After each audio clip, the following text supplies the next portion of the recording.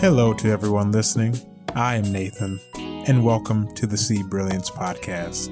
In this podcast episode, you will hear an amazing story told by an amazing person. And hopefully the story that they will share will reveal something about your life and will encourage the brilliance that resides in you. So let's listen together. So tell me a little about yourself. I am Jonathan Tebow, born to Jonathan and Decilla Tebow in Lafayette, Louisiana. I learned very on that I was different. And so I think that because of my differences, I pushed through and persevered in various areas, which took me to Morehouse College, took me abroad for a year in Shanghai and Cape Town, South Africa, moved to New York, no job, found a job, got an apartment, and then have been on a journey of trying to walk in my purpose ever since. And so in walking in that journey, I'm now going to Los Angeles or relocating to Los Angeles to pursue my master's in film, TV, and media production. So what makes you smile? I think that everything makes me smile. I read a book about the spirit once, and it said that there is spiritual energy in everything that is around us. So I'm a very big proponent of when I wake up, it's the little things that bring me joy because it starts with breath, it starts with thought, it starts with an idea that I even have an opportunity to take part in a day. And so I immediately opt into happiness because I feel like happiness is a choice. And I feel like joy is something that you live out. And so every day, my goal is to live out a joyful life. And so I do that by opting into happiness, by choosing to protect my peace. And so when I wake up and I smile, like today, I'm in front of you having my cup of tea. The sun is not even shining yet, but I feel good because I know that I'm in a space with someone who I love. I'm in my own environment, and I'm very happy to engage into this dialogue. So that alone makes me smile. So what is the most important thing that you've learned in life? I've been saying this a lot lately, but I said, what if public school education was all about you becoming your best self? What if when you went to school, you were asked about your core values, your morals? What are the things that guide you? What things about yourself do you grow curious about? Do you grow more intrigued? And so I would say that through my journey, the most important thing has been having a spiritual foundation, but with the spiritual foundation has been growing not only self-aware, but confident in the man who I want to be. And so I think having that self-awareness, having that idea of how do I show up in the world? How do I see myself in the world? And the connection on that spiritual foundation, it allows me to grow deep with my ancestors, with my family, with spirits that occupy my mind at times when I can't understand how I feel. And so if I wasn't tapped in to my full self, if I wasn't tapped into my aligned self, then I would be missing all of these opportunities and these things around me. And so I've grown to understand that what's most important is having a foundation on which you can stand, but having the self-awareness and the confidence to move through life in this plane with zeal, because the forces at bay are oftentimes pulling on us.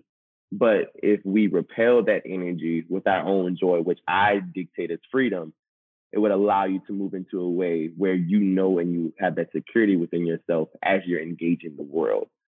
So you can exist, the world can exist.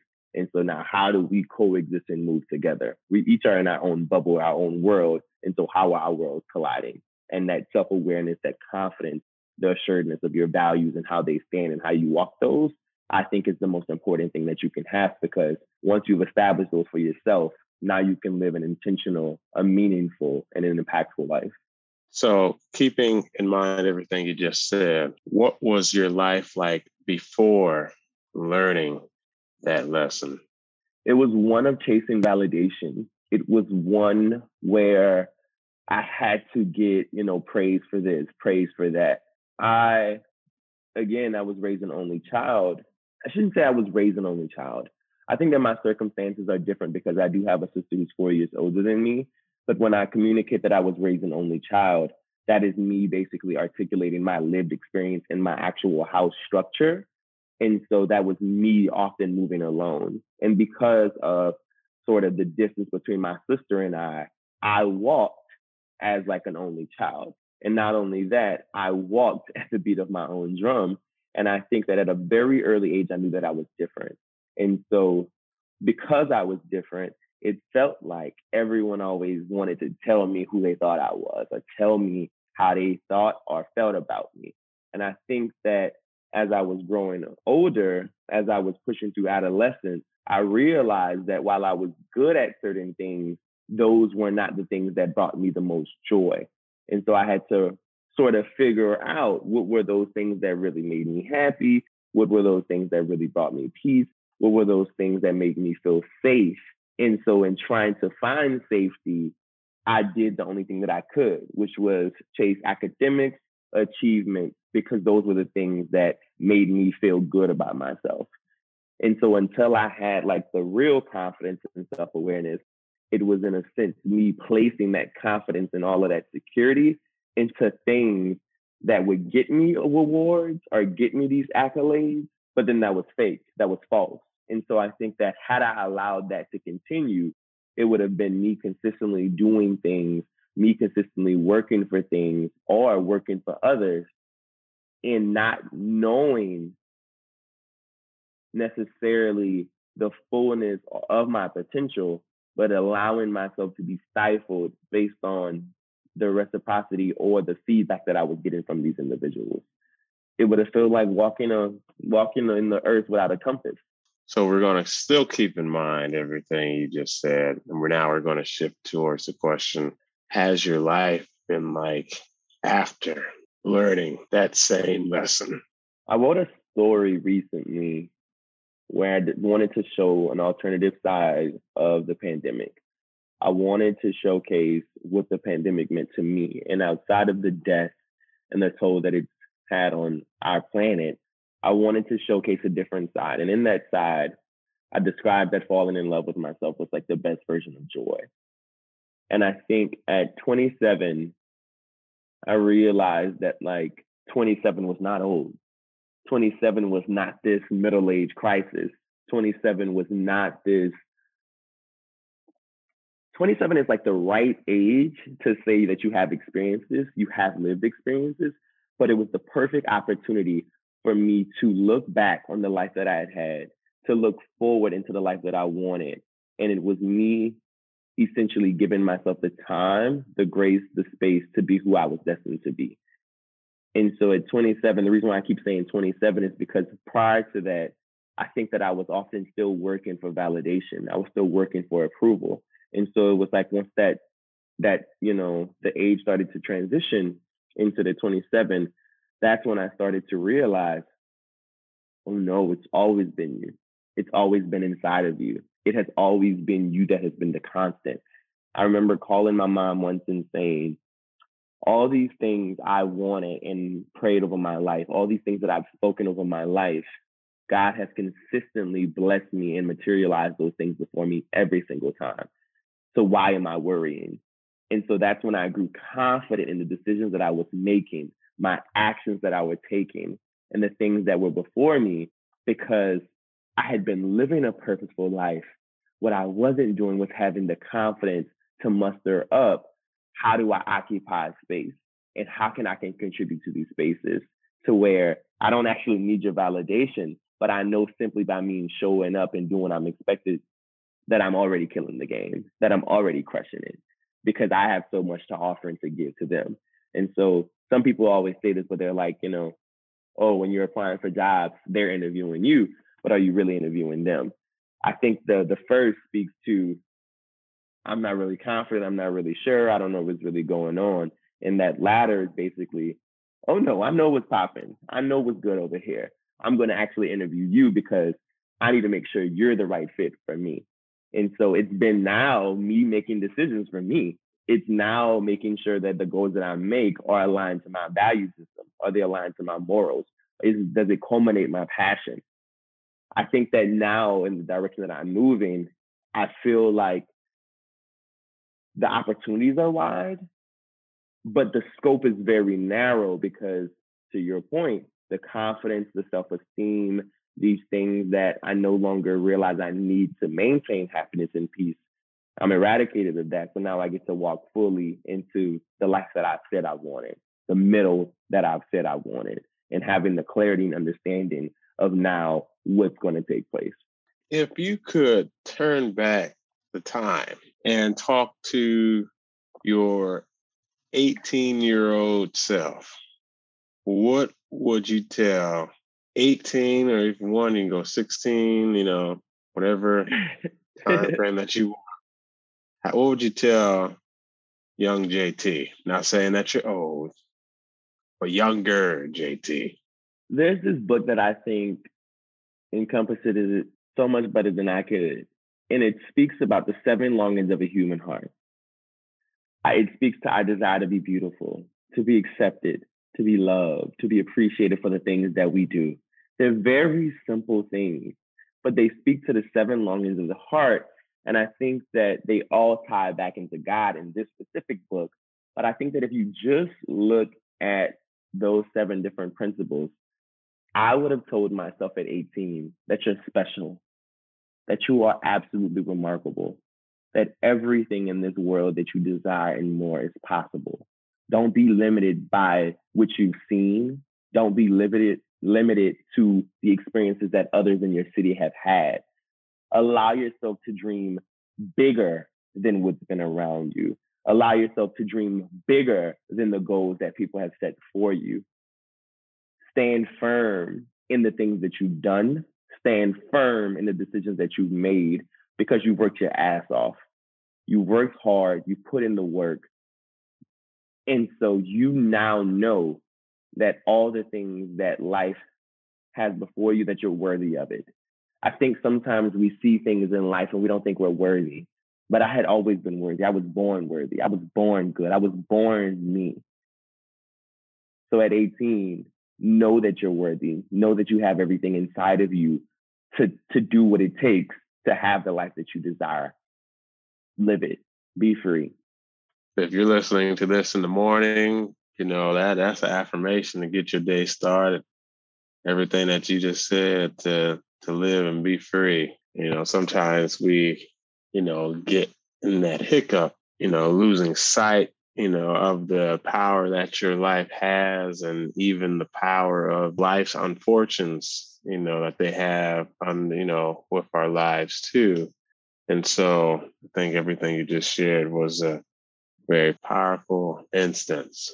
And so tell us a little bit about, you're currently on your way to Los Angeles, the city of angels, in which, tell us, what is making you fly out there and to pursue, your master's, and give us, a little bit of what to expect of JT Hits LA, from Louisiana to Atlanta to Shanghai to Cape Town to New York City to Washington, D.C., now LA. Okay, you better know my path. You better know the pathway. Come on.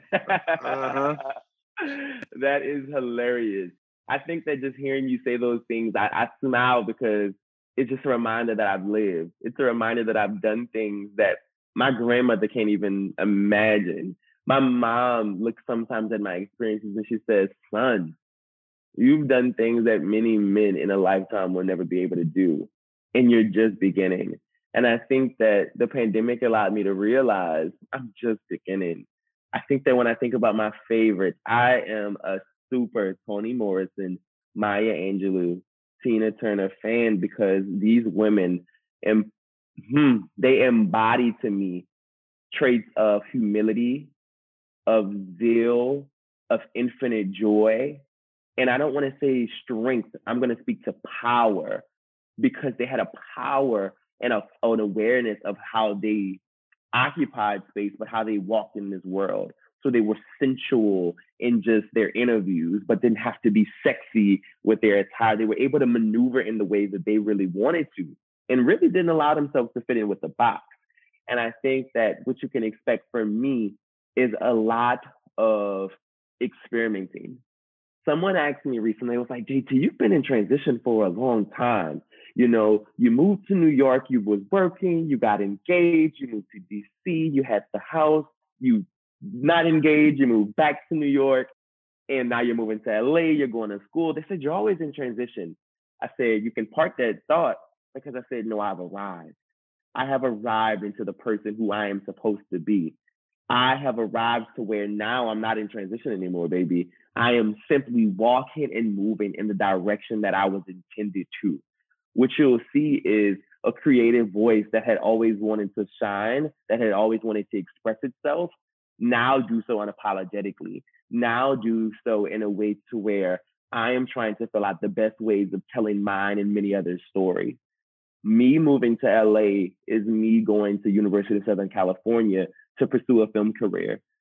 I watch movies, TV, not just for entertainment, but because it's like an art to me, because it's like an informal education. In entertainment, we learn so much about ourselves because we allow ourselves to dream based on what we see. You know, the reason why these Disney things make us dream is because they are showing different sides of individuals. They're showing people who've been through trials and have been through something. There's always a widowed parent because they're trying to show you that despite whatever you started with, that you can have all the things that you want. So me going to LA is simply going after the things that I want in life. It's me going after the technical experiences. It's me going for the networking opportunities. It's me building a career on which my mom, my dad, my kids' kids, my kids' kids would be proud of, because they know that I'm walking in my truth, because they can see me telling stories that are not just to just take up space, but to hopefully push conversations forward, to hopefully make us think and see new things within ourselves. All of the work that I do is connects intimacy and the intersectionality of our lived experiences and allow us to push our best selves. So my goal is to become a filmmaker who does just that. And outside of filmmaking, I am doing poetry, I'm writing monologues, I'm writing prose, I'm doing whatever my heart desires, because no longer am I limiting myself to a medium. I prioritize service for people when I didn't recognize that service. I live under the principle where God is always through me. God, my ancestors, they're always with me, they're always around me, and that we all have our spiritual connections. And so we are always walking in spiritual planes because there's always spirits and things around us. I think that what I'm trying to articulate in this very moment is that I have the blessings of all the folks who live within me, around me, through me, have prayed for me, and have yet to pray for me, running through my veins. And so that allows me to step fully into a life that you talked about what makes me smile earlier. And I spoke to joy and happiness. But honestly, this is not just a smile. This is an opening. It is an enlightened state, not even just being an alpha male or not just being like the peak leader or whatever. I call it the arrival. So this is now the arrival. This is the entryway. This is the beginning. This is the new. And so I hope that my work can just make you think a little different, can make you have a conversation with yourself, can make you talk to your partner about what does love look like with friends. How do we navigate these conversations where we know that people can't fulfill all of our needs? How do we occupy space with our body separate from our mind, knowing that our body is saying things about us that we can't even control?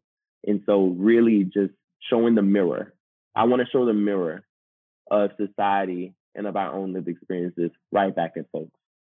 My goal is to find a nugget to title the podcast.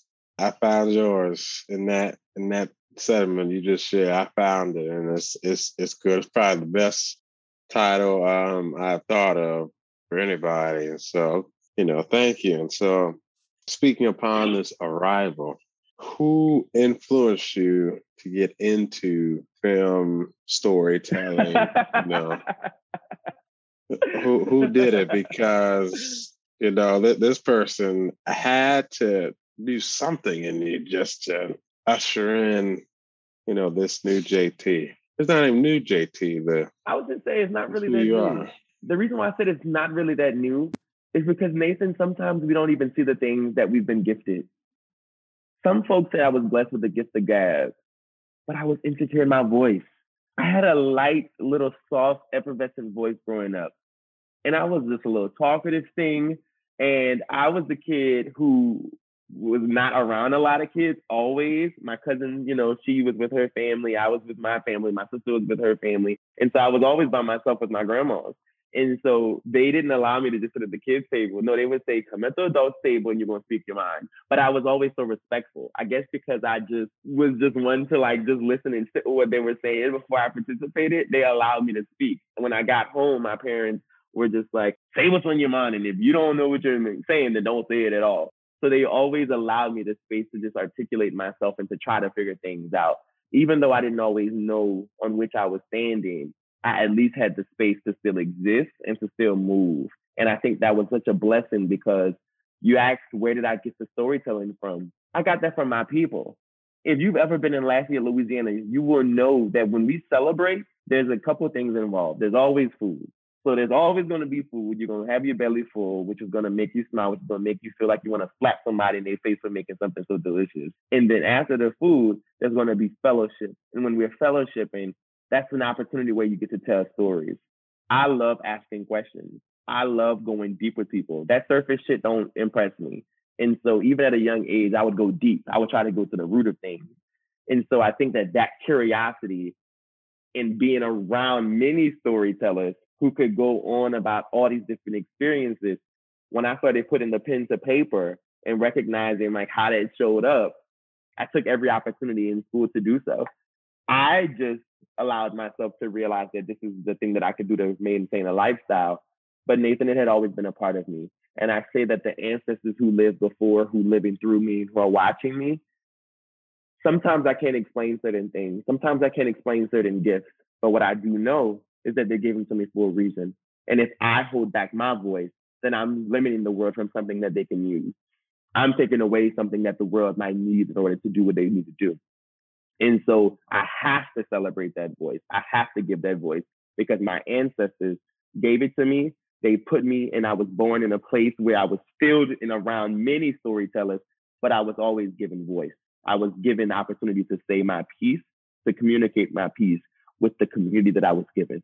So it started with my community. It started with my ancestry, and it's been a part of me my entire life. I just had to feel and grow confident in the things that I was already destined. That is why I think the expression, I am my ancestors' wildest dreams, where you can find the originator or someone who has really claimed that phrase, you can find him in New Orleans. So the fact that, Louisiana has this very strong ancestry, storytelling, just culture when it comes to your food, to the voodoo and so forth. These traditions that, continue to last and will hopefully continue to evolve, but never lose its original spark and intended purpose. So yeah, I think that was phenomenal. And, you had touched on this earlier when you named, great existences like Toni Morrison and Maya Angelou and Tina Turner. Are there any other resources? You've mentioned some books too, but I want, people to be able to get access to any resources that have helped you get to where you are now. So do you have any resources? Oh my God, to take you through my resource list would be like to take you through my whole walk. When the reason why I'm laughing when you ask me a particular thing that I would suggest, I would say that as of late, I read a book called Spirit of Intimacy. A friend suggested it because it spoke about African tribalism in an untraditional way. And so the book is very disjointed. It's very broken up in different sections that are very like weird and nuanced and not ordinary. But I think that what it allowed me to do was to stamp what I had always known. These spiritual forces are always around us. Everything that we do is almost a ceremony or a ritual of involving the community with our personal self. I think that what we don't acknowledge is that things are very special. What we don't acknowledge is the power and the meaning that comes about with these different transitions that we're making. And we're not in a culture of celebration when it comes to the things that are deep within us. We see surface and then we clap for that, but that's not the real life. That's not the real living. And so Spirit of Intimacy allowed me to really connect with something that I had always known to be true and to push myself with thinking. It was the first idea or the first time, not the first, but it sharpened my view of what it meant to be queer and to be a gatekeeper, to be an interpreter between the male and the female, to have a balance of those energies and be able to communicate messages that often neither would be able to with one another, but that my existence could allow for a more fruitful dialogue among the entire community. that book did that. So I would say Spirit of Intimacy. My second book, and this is a personal favorite from mine, and this was also from a friend's recommendation. I think I'm giving you some friend recommendations, but that's divine intervention because the people around us sometimes see things before us that we can't even see. So when we are aware of our own selves, then these things could come into our life and they can speak things over us, right? And so Toni Morrison has this amazing novel called Sula. Sula is a bad bitch. And I'm saying bad bitch, and I'm going to be very explicit when I say that because Sula didn't walk by the beat of society's drum. Sula saw social constructs and moved outside of them. Her existence was a force to be reckoned with. When she came back to town after traveling the world, she brought these spirits with her. She brought these energies with her that people could not understand. Well, I had been saying people didn't understand me my entire life. Now, do I allow that to dictate how I move? Hell no. I am expected to still move because I was given a purpose. I was given a walk that I have to live. And so when I read about Sula, it transformed my way of thinking about myself because it allowed me to feel like I could be free of the burden of shame, of guilt, of like I had to do this, of like I had to be that. I need to be the best version of myself. And that's a choice every single day, throughout every day, to be that. Sula didn't have ego, but she also didn't have the necessary emotional capacity to feel what others had felt, which allowed her to break bonds and to make other people uncomfortable. But they needed her. They needed her to be who she was going to be. So I said, Spirit of Intimacy, Sula, and then the last book that I would say, and it's not even a book, it is an article. I picked this article up maybe 4 to 5 years ago, and it said, stop consuming, start doing. And it was about this guy who had worked and had all these jobs and had done all these things and was consuming all this stuff. And he said, when I pulled back all that stuff and I just focused on me creating, doing, the first day it might have taken me 5 hours to write one sentence. But he said, over time, I got better. I got stronger. I became a better writer. I became better at doing videos. And so I think what that speaks to is it's easy to talk about what you want to do.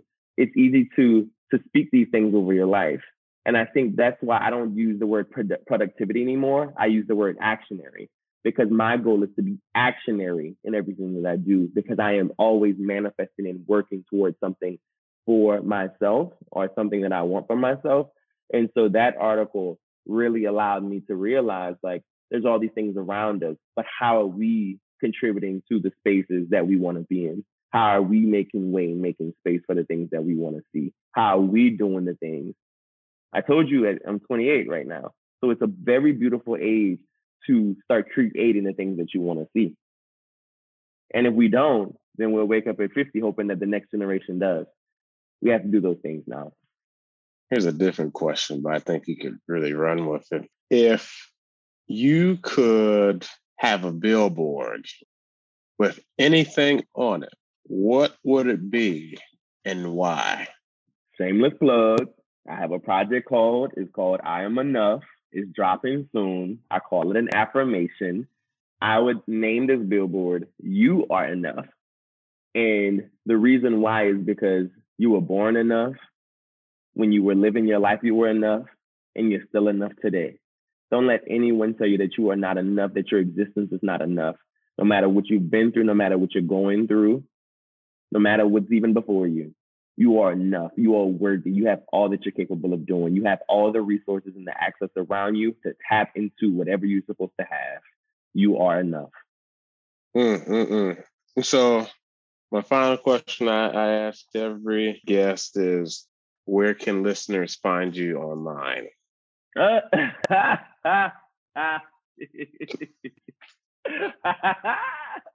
I'm laughing at that because you can find me at JonathanTebow.com.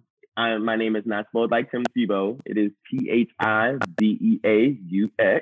And the reason why I say JonathanTebow.com, it says Jonathan, JONATHAN. The Tebow part, just spelled it. So that is my name, Jonathan Tebow. but on pretty much everything else, I am Jay Tebow. So Jay, that's Tebow, and that's me.